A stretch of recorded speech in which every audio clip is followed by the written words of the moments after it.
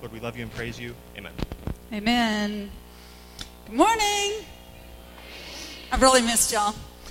You know that it takes me some weeks. Y'all see me like every day during Impact, and then all of a sudden I'm like disappear. Like you don't know what's happened. That's because I put life on hold for Impact, and then football season starts, and so I have no life. But I'm back at it. But good news. Do y'all remember I've been trying to adopt a little girl for 6 years? Y'all, we got approved. We got approved one day, and then they're like, okay, in about 3 weeks you'll get your travel date. And then 2 days later, they're like, here's your travel date. It's October 20th. And I was like,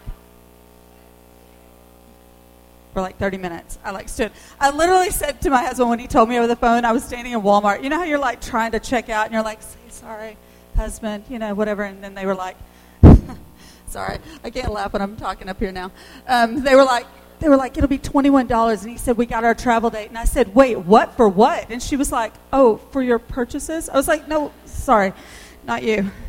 So we have, from today, 6 days to get all the rest of the funds, to book our travel, to get all the stuff together. But let me give a pause on the excitement to tell you she will not be coming home. This is the first of 2 trips. So this first one's a little shorter. We're gone about 10 days to 2 weeks. And then we come back and we wait for a court date. Making me insane, so I'm going to try that. We come back for a court date like 4 weeks later, 6 weeks later, something like that. And then I stay for like 6 weeks there with her, and she can be with me. Some people make that 3 trips, but if they're going to let me have her for a month, I'm staying for a month. So I'm going to stay with her. And so y'all want to pray for Christmas? Because that would be like the best gift ever. But the expectation is like the end of December, mid-January, something like that. But I want her home for Christmas. I want a huge tree and lots of presents, so I can't wait. Of course, you know that all this has brought the reality of what it's like to bring her home and what it's like for her to actually have a family. And it's going to like rock her world, because you know she's been in this orphanage for 12 years. She turns 13 in 4 days. 13. All of her life spent in that orphanage. I can't even imagine. And one of the hardest concepts that's going to be to get into her is this idea of permanence. Does that make sense to y'all? This idea of mine. Now hear me. When I say mine, I'm not saying that she's like the sweetest, kindest little girl who just shares all that she has. No. She usually hits anybody who comes within an area. So if she punches you, it's just love and affection, like me. So, so she's very protective. But what I mean by permanence is that there's not been one thing in this orphanage that's been hers. Not one. Not clothes, not a pillow, not a sheet, not a certain bed, not an item not anything. Even the things we've given her that are like pictures of her and us are lost. They're gone into the mass of who knows where. So the idea of something being hers and mine, and that nobody's going to take it, and that I'm going to fight for her to keep it, and I'm going to make sure that no one messes with it, is going to be really, really challenging to her. She will fight me and manipulate me and rebel against me out of absolute fear. Y'all, changing locations, getting on that plane is not going to change her. That's going to take a lot more. But according to Paul, there is something that does. There is one thing that I am hopeful about her changing everything about the way she feels about her and you and her stuff and her interests and your interests. And that's this text today. No lie. According to Paul, that when the gospel comes into your life, things change. And they change truly and really. In fact, we can say it so surely that we can say it like this: if there has been no change in your life, it means that you might start becoming very worried that you have no gospel at all. I want you to picture that if right now, today, Lyra screams out in frustration or anger that she has a mom and a dad. You know all the rest of the kids in that orphanage are going to go, well, then where are they? Because if you've got a mom and a dad, you don't grow up in an orphanage. If you have a functional family, you don't get placed in an orphanage. So they would tell her to prove it. And in the same way, Paul believes that about the gospel. He believes that if you have the gospel, then you will truly have so many more things going along with it. Because Paul believes that the gospel is alive and real and active. He believes it works from the inside out, and it changes and reprioritizes and reshifts every single thing in your life. He believes that when you die with Christ, when you are raised with Christ, when you are risen with Christ, when you are seated with Christ, that reality of Christ is in you, flows through you, affects everything in your world. It produces change in us. He really does believe that you are dead in your sins, but he believes even more strongly that you are alive in Christ. He gave you his lifeblood flowing through you if you are a follower of Jesus Christ. That life is real, and these changes are not optional. In Matthew 7, Jesus said that no good tree bears bad fruit. No bad tree bears good fruit. You will know the people around you by their fruit, by the fruit of their lives. And that fruit is what Paul is talking to the Philippians about in today's passage. Starting in chapter 2, starting in verse 1, and going all the way through the end of this book, for the rest of your time in the book of Philippians, Paul is going to give one command after the other. He's going to tell them to do this and stop doing that and start letting that happen and stop letting that happen. He's going to talk to certain people. He's going to commend them for what they're doing over here, and he's going to tell these two women they need to cut it out. Over and over, he's going to do this because Paul is asking them to do what Tyler did such a great job on last week, putting things into practice. Look at this first one, starting from last week. Can you just flip that for me? This one, from last week. Only let the manner of life, your manner of life, be worthy of the gospel of Christ, so that whether I come and see you or am absent, I may hear that you are standing firm in one spirit, with one mind, striving side by side for the faith in the gospel. Let your manner of life, this is the way you live, it's the way you talk, it's the choices you make, it's your attitudes about things, it's the way you respond to suffering, it's the way you respond to victory. Your manner of life, let all of that be worthy of the gospel. Let it stand up to the gospel. There is a conduct that has the gospel behind it, that when you see that conduct, you're like, yes, that goes along with the gospel. And then there's a whole set of conducts that disrespect it, that cheapen it, it nullifies it. It has nothing to do with the gospel. And Paul's going to spend the rest of the time in the book of Philippians talking about that. And the first one for us is today. Dave gave me 4 verses because he knew if he gave me more, we'll go long. So I get 4 verses today, starting in chapter 2, going 1 through 4. If you have your Bible, read it with me. If not, it'll be on this screen. So if there is any encouragement in Christ, if there is any comfort of love, if there is any participation in the Spirit, if there is any affection and sympathy, complete my joy by having the same mind, being in the same love, full accord, and one mind. Do nothing from selfish ambition and conceit, but in humility, consider others, count others more important than yourself. Let each of you look not only to the interests of your own, but also to the interests of others. This is the conduct that Paul starts off with, that he says is worthy of the gospel. And we're going to look at this little bit by little bit, and we're going to do it backwards. So let's start in verses 3 and 4. Let's look at what are the commands of Christ that Paul is telling us. There are 4 of them. They'll be on the next screen. There's 2 negatives and 2 positives. Don't do this. Start doing this. If you mark in your Bible, it'd be a good idea starting here to start kind of putting some sort of mark that as you come back to the book of Philippians later, you can say, oh yeah, that's where the commands start. This is a command of God. The first 2 that are negative are do nothing from selfish ambition and conceit. And the other one, look not only to your own interests.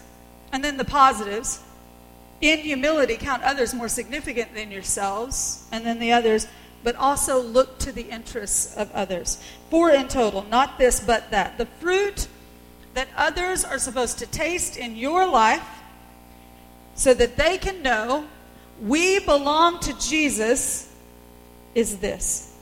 So let's think about that. Ambition. We know what ambition is. You see somebody, it's football season. All you get is football. That's all you get. So we see somebody who's a good receiver, and they decide they want to be a great receiver. Well, there's a lot of great receivers at Temple. Praise God, because that means we have job security. So there's a lot of great receivers at Temple right now. But what sets apart the great receiver, the excellent receiver, the one who is ambitious about receiving? Well, I can tell you, it's about the amount of time he puts in. It's about the amount of time he lifts, about the amount of time he runs. We're talking about off hours when everybody else is done. He's doing 3 more reps, 4 more drills. He's catching 17,000 more balls than they are. He's asking his coaches to come up early. He's asking them to stay up late. He's talking to them during the middle of the game about what adjustments he can make to his breaks. He is ambitious about being a great receiver. But what makes something a selfish ambition? Because we honestly almost don't even know how to separate those two. Because by definition, is my ambition, isn't it about me? What makes it selfish? Usually, with football players, as with the rest of us, their ambition is selfish ambition. It is about me. I'm going to be the best. I want to be the best receiver. I want to have more balls in my hand. I want to make the best cuts. I want the colleges looking at me. This is selfish ambition and conceit. What about you? If I could look into the deepest parts of you, if I could see into your goals and your dreams and your desires and your passions, would I find out that they all spin around the little sun called you? Does everything you want out of this life, out of today, does it center on you and your ambitions? Is this life all about you? It's so common and so natural for us to think about our goals and our ambitions as about us. We almost don't really question whether or not it's selfish. Until the Word God makes us question it. Do nothing, not one thing, out of selfish ambition or conceit. That's so counter to the way that we usually think that Paul notes we need the opposite to know what in the world he's talking about. So he gives it to us in humility. Humility is the opposite of selfish ambition and conceit. In humility, consider others more significant than yourself. So think about the receiver on that team. Selfish ambition is going to say, I'm going to be the best receiver. I'm going to beat all of you. Humble ambition says, I will work hard, and maybe harder than all the rest of you. But I will do so that we get better. I want to help you get better. Hey man, stay with me after. I'll throw you some, you throw me some. No, man, you got that ball. I'm so proud of you. You know what? It's not when the receiver, and it happens every single year, that there's some star receiver on the JV when they're a sophomore, caught every single ball for a touchdown, get up to varsity, and they usually spend junior year in a little bit of a pout because they're not used to somebody else getting that touchdown catch. They're not used to the quarterback not even looking their direction. And hear me, our quarterback is supposed to check all of his reads, but when you got huge people trying to kill you, it's really hard to concentrate sometimes. So he usually, in a rush, in a panic, looks to that one guy he knows he can count on. And sometimes, most often, it's that star senior receiver who has been there with him rep after rep after rep. And this junior guy is now catching 2 balls a game, 1 ball, there just to make blocks. And you'll see him come off the field. All the offense will sit down, start listening to the coaches, and there'll be that one guy, throws his helmet down, takes off down the field. Every game. Selfish ambition. He doesn't care that this guy is doing fantastic, that his team as a whole is up. He cares what happened to him. He wants his ambitions. He wants it to be all about him. And if it doesn't happen for him, he certainly doesn't care that it's happening for you. in humility. You are not more significant than he is. What about you? What's important to you? The whole group or you? When it comes to your looks or your talents or your gifts or your ambitions, your grades, your talents, those group projects. Do you hate group projects like I used to hate group projects? Some of you are like, no, because I get help. And others of you are like, yes, because it's less than I would normally get. Do you count others more significant than you? If you're not used to being the guy with the best grade, the girl that kind of makes the A, are you upping your performance because those people are more significant than you? If you're the one who usually has the all A's, you're worried about your GPA, are those people in the group project more significant than you? Does your grade not matter as long as they improve? As long as they feel valued? Are your ambitions about yourself or about the whole? I don't mean are you helpful. You can be helpful. What Paul says is their success more significant to you than your own? Let me bring it home to me. Do you know what I love? Me. Do you know what's fun about being old? There are no children in my house. Now there are because Camilla, but she has a mom. Which means a lot of my time is spent on whatever I want to do, and it doesn't suck. I get up usually about when I feel like getting up. Isn't that nice? I eat when I feel like it, and I have money. I can go get whatever I want to eat. And if I feel like working on some macrame, or if I feel like studying all day, or laying in bed all day, do you know I get to do it? And I have one of those crazy sweet husbands who are like, oh, I'm so glad you needed a break. And I'm like, I'm just lazy, but I love you. So he's up at like 5:30 to like 11:30 every day, and I'm like, I'm sorry. Bye, because we need cash. Bye. Do I offer to go get a job? No, I'm not stupid. Did y'all know all that's about to come to a screeching halt? Do you think that's going to be fun for me? Let me put it like this. A girl who's 13, grown up only in an orphanage, with all the baggage that goes along with it, who has special needs, developmentally delayed at the least. Her file says autistic. She speaks not one word of English. And she's pretty violent. Now, does that sound like fun to you? Because it doesn't sound like fun to me. In the day-to-dayness, y'all, I'm gonna be a wreck. I'm gonna be so tired. In order to count her more significant than myself, it's going to cost us. It's already cost us to the tune of almost $70,000. It's going to cost me my mornings, my evenings, my everyday. The word for when people say, how do you feel like you're going to treat her? I always say, Velcro. Like I have a new buddy. She doesn't go where I'm not. I can't trust her to be with Cam without doing hard. She may not. She loves smaller things, so maybe not. Until Cam reaches for that thing that she loves. And then that fear is going to trigger. She's never been around men. There's only one man in the whole orphanage. He's the director, and they never really talk to him. So she's only known women. So Wayne's response to her, she loves Wayne. She loves the idea of Papa. But when he has to discipline her or something, it's going to go very, very strangely for her.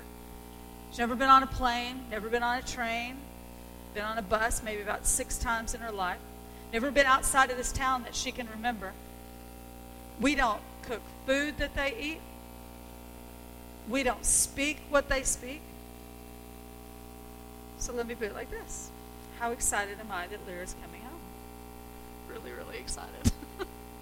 Like really, really, really excited. Because God has done something in me for this little girl. He has given me so much of himself then I'm longing to go away so that she can exist, thrive, be far better than she is. But in the moment by momentness of it, when you ask me how are things going, I may burst into tears and not enjoy. But because my world is wrecked. That's the reality of what it's like. There's this part of me, y'all, that's writhing around inside of me. Still wants what she wants whenever she wants it, and she likes to get her way. I love looking to my own interests. I do not love looking to the interests of others. It is still not instinctive in me in so many areas. God has changed so much of me.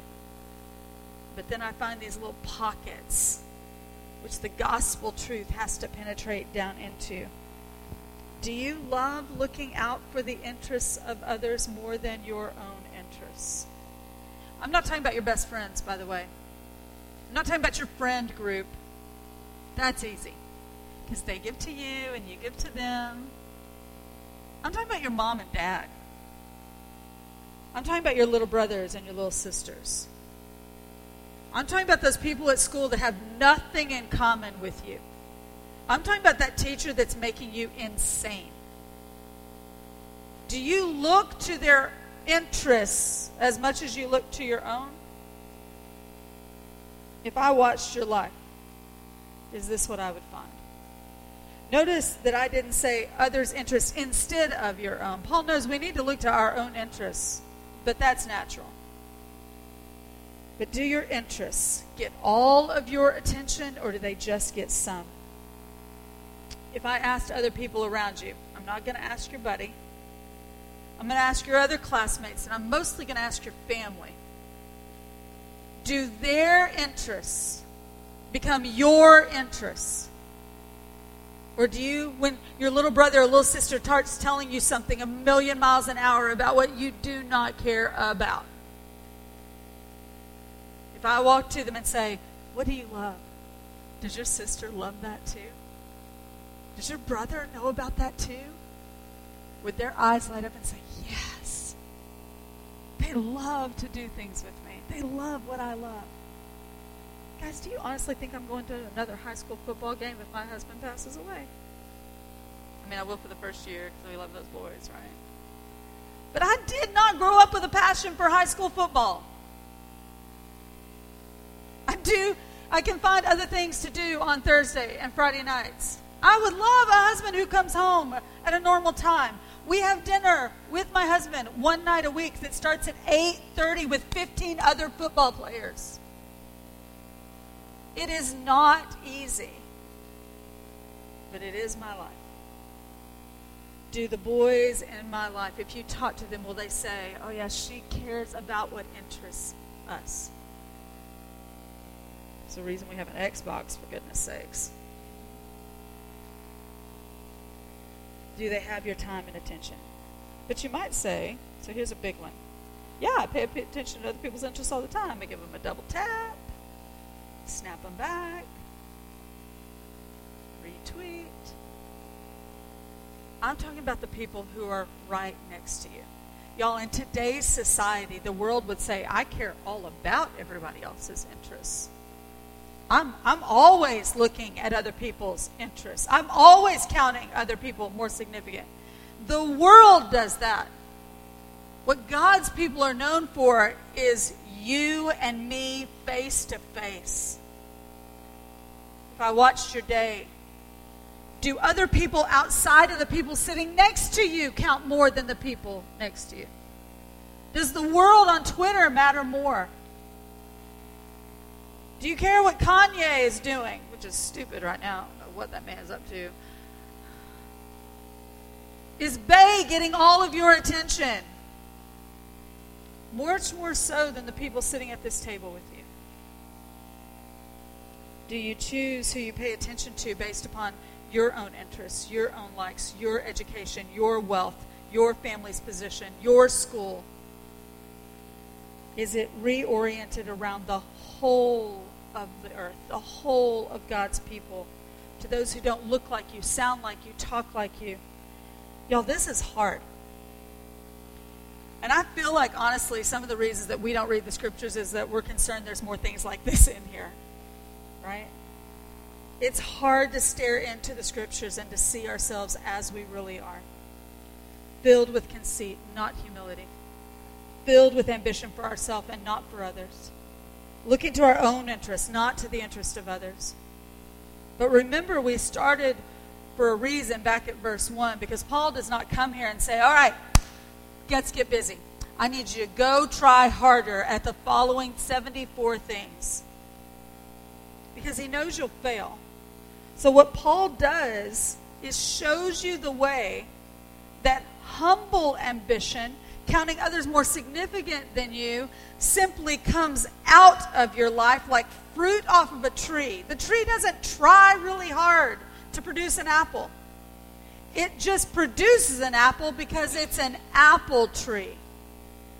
Apple trees bear apples. If we want apples, but we're getting oranges, that is not a problem with the tree. It's a problem that we have the wrong tree. All of these things that are going wrong in our lives is because we're not being the kind of people that produce this kind of fruit. So Paul takes us backwards from verse 3 back to verse 2. Look at this. Complete my joy by being of the same mind, having the same love, being in full accord and having one mind. Being. He's going back to who you are as a person instead of just telling you what to do.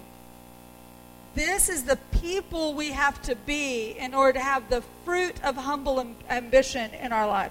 And he says all of that fruit comes from oneness, from unity in the body. He's saying it's not enough for you to be aware of Christ. It's not enough for you to focus on your own gifts or what you can do or what you bring to the table. You have to be people that care about the whole of God's people. You have to get there side by side, striving together for the gospel. We have to be people who have one purpose and one aim. We can't be like, well, the elderly are over here and our parents are up there and our little sister's down here and we're over here and we're all together and we have a lot in common now. We're going to break and go back home. It's why I love Impact so much. I am very, very purposeful when I'm making the teams for Impact.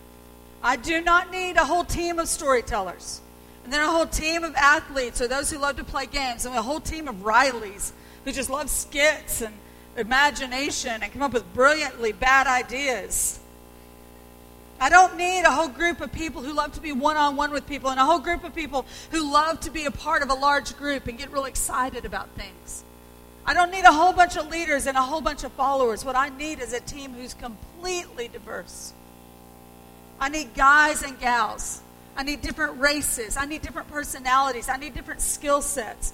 Because if I gave them all athletes who love to play, it might serve you really well. You'd have a lot of fun, but the kids would not. Now, 2 of them would, right? 3 might. But we can't meet the needs of all of the kids in front of us if I only send one kind of person. Which is why the teams get this weird mix of a storyteller and a leader and an athlete or a guy or a girl who loves to play games. Somebody who's really kind of quiet and someone who's really big and loud. Now, every team can't have everything. There's a limited number of kids, but that's my goal, is to get to the people who are out front and the people who love to come back so that when we get in front of the kids, the athlete down there is met and the storyteller is met and the one who memorizes stuff well is met and the one who can't remember anything is met and the little girl off to the side who's wounded is met and the little boy who only wants to play basketball is met. We put together these really diverse teams and nothing completes my joy more than the end of those days when y'all come back in. And you're running with your team. And somebody, because I gave you a detail person, actually remembered the basket. And you run in, and there's music playing, and you're cheering for one another, and you slam that basket down, and you are done for the day. And there's this huge celebration, and for just a small moment, standing on stage, I get this little taste of what it's to be like when the kingdom of God comes to earth as it is in heaven. When all the diverse nations are gathered together, and all the diverse gender and all the diverse gifts and talents and looks, abilities, all comes together with this one streaming joy of the kingdom of God is at hand. But then what happens? We all go back home, right? And it's like a switch flips. Because now we're back with our moms. We're back with our dads. We're back with our brothers and our sisters. We're not with the people we really like. Now we're out there. And you'll have a basket in your hand, so you'll have to be on. Guys, I don't tell you to be on for impact, so you'll learn to turn it off. I tell you to be on so you can practice for never turning it off. So as you go back to your house, your mom gets the woman coming in her door who in humility actually counts her mother as more significant than her. So she's not throwing her stuff down anywhere she wants. She doesn't leave dirty clothes all over the place. She doesn't dismiss her sister and say, I'm too tired, I don't care about what you're saying. He's not walking in the door and shutting off. He was able to tell a story, start a game, counsel a kid under a tree, and he comes in and his parents say, how's it going? And good. I'm tired. Click.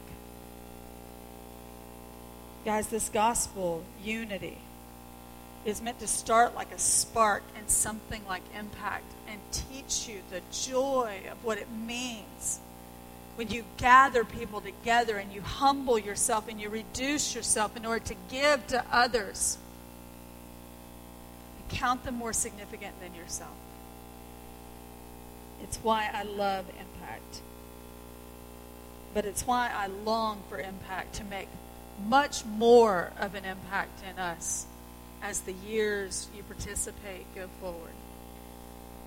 So how do we become different kind of people who are one mind and one purpose and are in full accord outside of this? Well, Paul tells us. He doesn't just leave us here and say, you need to go be a different kind of tree. Go do it. He tells you how by backing us up to verse 1. So if there's any encouragement in Christ, if there's any comfort of love, if there's any participation in the Spirit, any affection and sympathy, then he says, complete my joy. This is the root system. This is the soil in which the tree is nourished. This is what changes the tree from the inside out. Jesus called himself the vine and told us if you abide in him, if you're grafted into him, then the lifeblood that flows up through his roots will flow into you, and you will produce what you have never produced before. You will become the kind of people who look and taste like the vine of Jesus Christ. Paul sends us right back to the gospel. He asks them to know the truth of what they have in Christ, who they are, what are they promised because of the gospel. You can only care about other people more than yourself if you know that you are taken care of. If your success is up for grabs, you will focus on your success. If your provision is at question, you will not be able to focus on other people's provision. Unless you know who you are in Christ, you will never be able to turn to this world so full that you overflow fruit of the gospel to them. What if you knew your success was sure? What if you knew that your provision was sure? What if you didn't have to be worried about being loved or seen or valued or whether or not you had worth? What if you knew that God loved you with the very love he has for his son, John 17?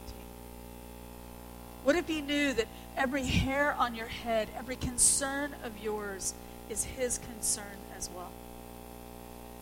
How much of an encourager could you be if you knew that every moment of every single day you have someone who is on your side, working for your good, supports you, cheers for you, is working good for you? In other words, if you knew you were rich, could you be generous?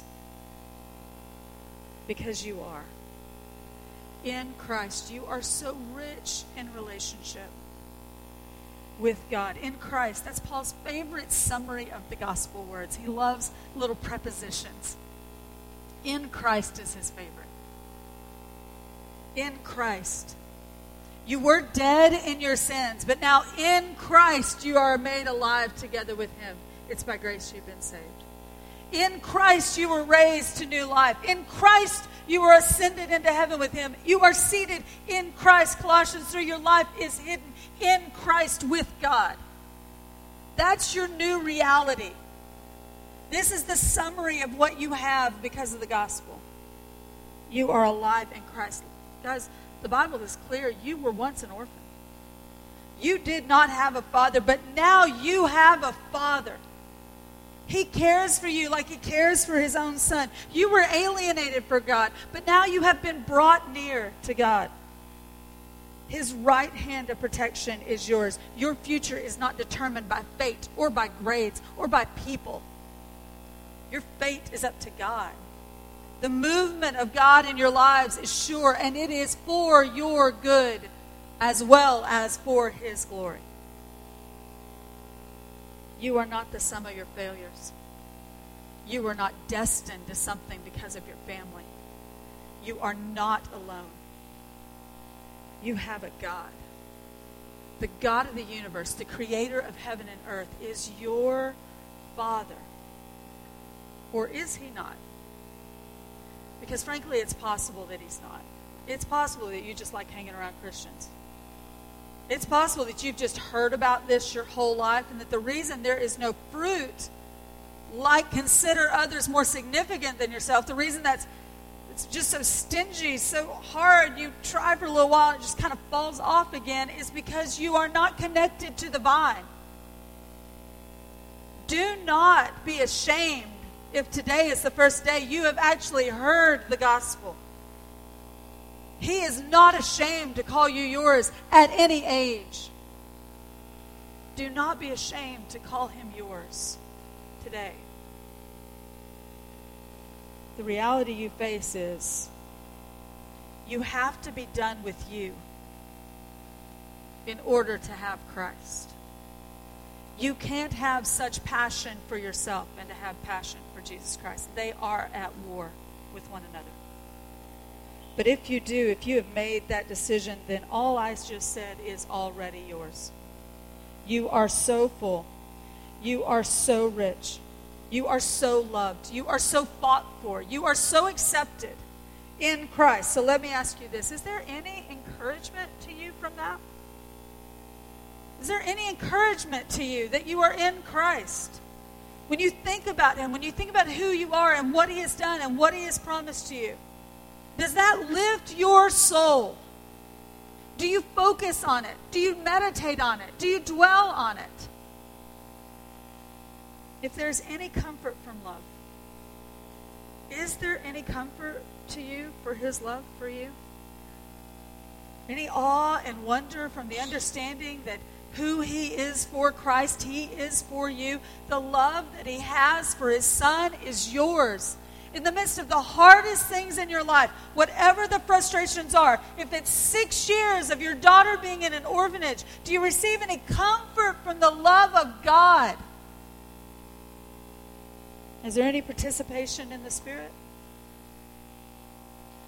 Do you feel him helping to lift your life, to equip you? Do you read the Bible to get to know him? And does the Spirit open your eyes more and more to the truths you find there? Do you feel God equipping you with gifts and with talents for the work of the gospel? Do you find yourself relying on him and asking him for help and guidance and hope and truth? Can you see the growth of the Holy Spirit's influence in your life? Is there any participation in the Spirit? Do you have any affection and sympathy for others? The first commandment is to love the Lord your God with all your heart, soul, mind, and strength. But the second is like the first, love your neighbor as yourself. Do you feel any growing affection for them? Any sympathy when they give you crap into your life, when they give you words of disrespect and rude and mean and bullying? Is there any growing affection for your enemies as Christ had affection for you as his enemies? Do you find yourself understanding more and more why, if they lack Christ, why would they have any grace toward you? If they don't have a father, why would they act like anything else but an orphan, fighting for their own lives? Paul says, if you get this, if there is any of this, then he says the next part, complete my joy by being of the same mind, having the same love, being in full accord, having one mind. Do nothing from selfish ambition or conceit, but in humility consider others more important than yourself. Look not only to your own interests, but also to the interests of others. That's how this flows from the root of who you have in Christ to becoming different kind of people who are in one accord with one another. So what flows from us is lives that push you forward, puts me back, knowing that I will be pushed all the way forward because of Jesus Christ. Ladies and gents, if you find yourself having trouble with verse 3 and 4, go back to verse 2. And if the kind of person you are, you find yourself being convicted by, go back to verse 1. Do not duct tape fruit onto your tree by trying really harder. I'm going to try hard. I'm getting this thing today. We're going to be the kind of people that count others more significant. You will last for a little while, just like fruit from Walmart duct taped to your tree in the back. Will last for a little bit and then rot off and fall away. For lasting change to happen, we have to root ourselves in the gospel of Jesus Christ. Guys, much like Lyra, we will know when she gets the fullness of who we are for her by her behavior.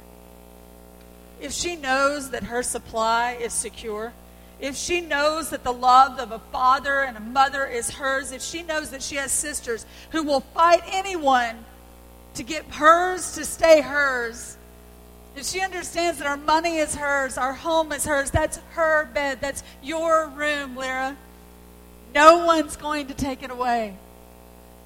We hope that the very pouring out of love into her means she grows more and more secure, becomes a different kind of person who looks at people differently. No more rivalry, no more selfish ambition in Lyra. In humility, she might even offer Cammie some goldfish. She might say, no, I don't need any more. No, I'm actually full. Because I know I don't have to gorge myself with food because more is coming. I'm confident of my supply. Guys, your sin matters. It matters that you obey Christ, but it matters how you obey Christ. Do not try to make yourself into a different person. Know that Christ, through His Holy Spirit, will make you into different people when you ground yourself in the reality of who He is, and through Him, who you have become to God. Grow the fruit of being humbly ambitious, humbly thinking of others as much as you do yourself, by rooting yourself into the humility of Christ. And that's what you're going to hear more about next week while I'm in Ukraine, trying to bring home a little girl so that I can day by day count her more significant than myself. Look not only to my own interests, but also to the interests of hers. Since you know already this is going to wreck my world, I would love for your prayers for us as we go. And know that I've been praying all week for you on this topic as you leave from here. So let me pray, and we'll actually have time to do your questions. That's so rare. Let me pray. A long time. No, not really. Father, we're asking that you would do this for us by the power of your Holy Spirit, because frankly, if you do not, we're duct tape fruit people. We will start and stop things. We will try really hard and then it will fade away. Teach us, Holy Spirit, how to travel back from the commands of Christ to who we are in Christ, to why we can know it's sure in Christ. Teach us how to be encouraged with you. Teach us how to have comfort from your love. Teach us how to participate in the Spirit. Teach us how to be affectionate, to grow in sympathy for others. because of the value and the truth and the worth and the glory of what you have for us in Christ. And do it not so that we start looking really, really fantastic, but so that people would watch our lives and they would say, how in the world could they just keep going like that? And our only answer would be, because of Christ. Holy Spirit, root us in the truth of the Word. Root us in the truth of the gospel. Flow the lifeblood of your Spirit through us, that we might be people who produce and harvest by elevating others instead of ourselves, just as your Son did. Help us to have his mind. Help us to count on the exaltation to come as harvest enough, as kingdom enough, as world enough for us. And do it all for the name of Jesus Christ, we pray. Amen.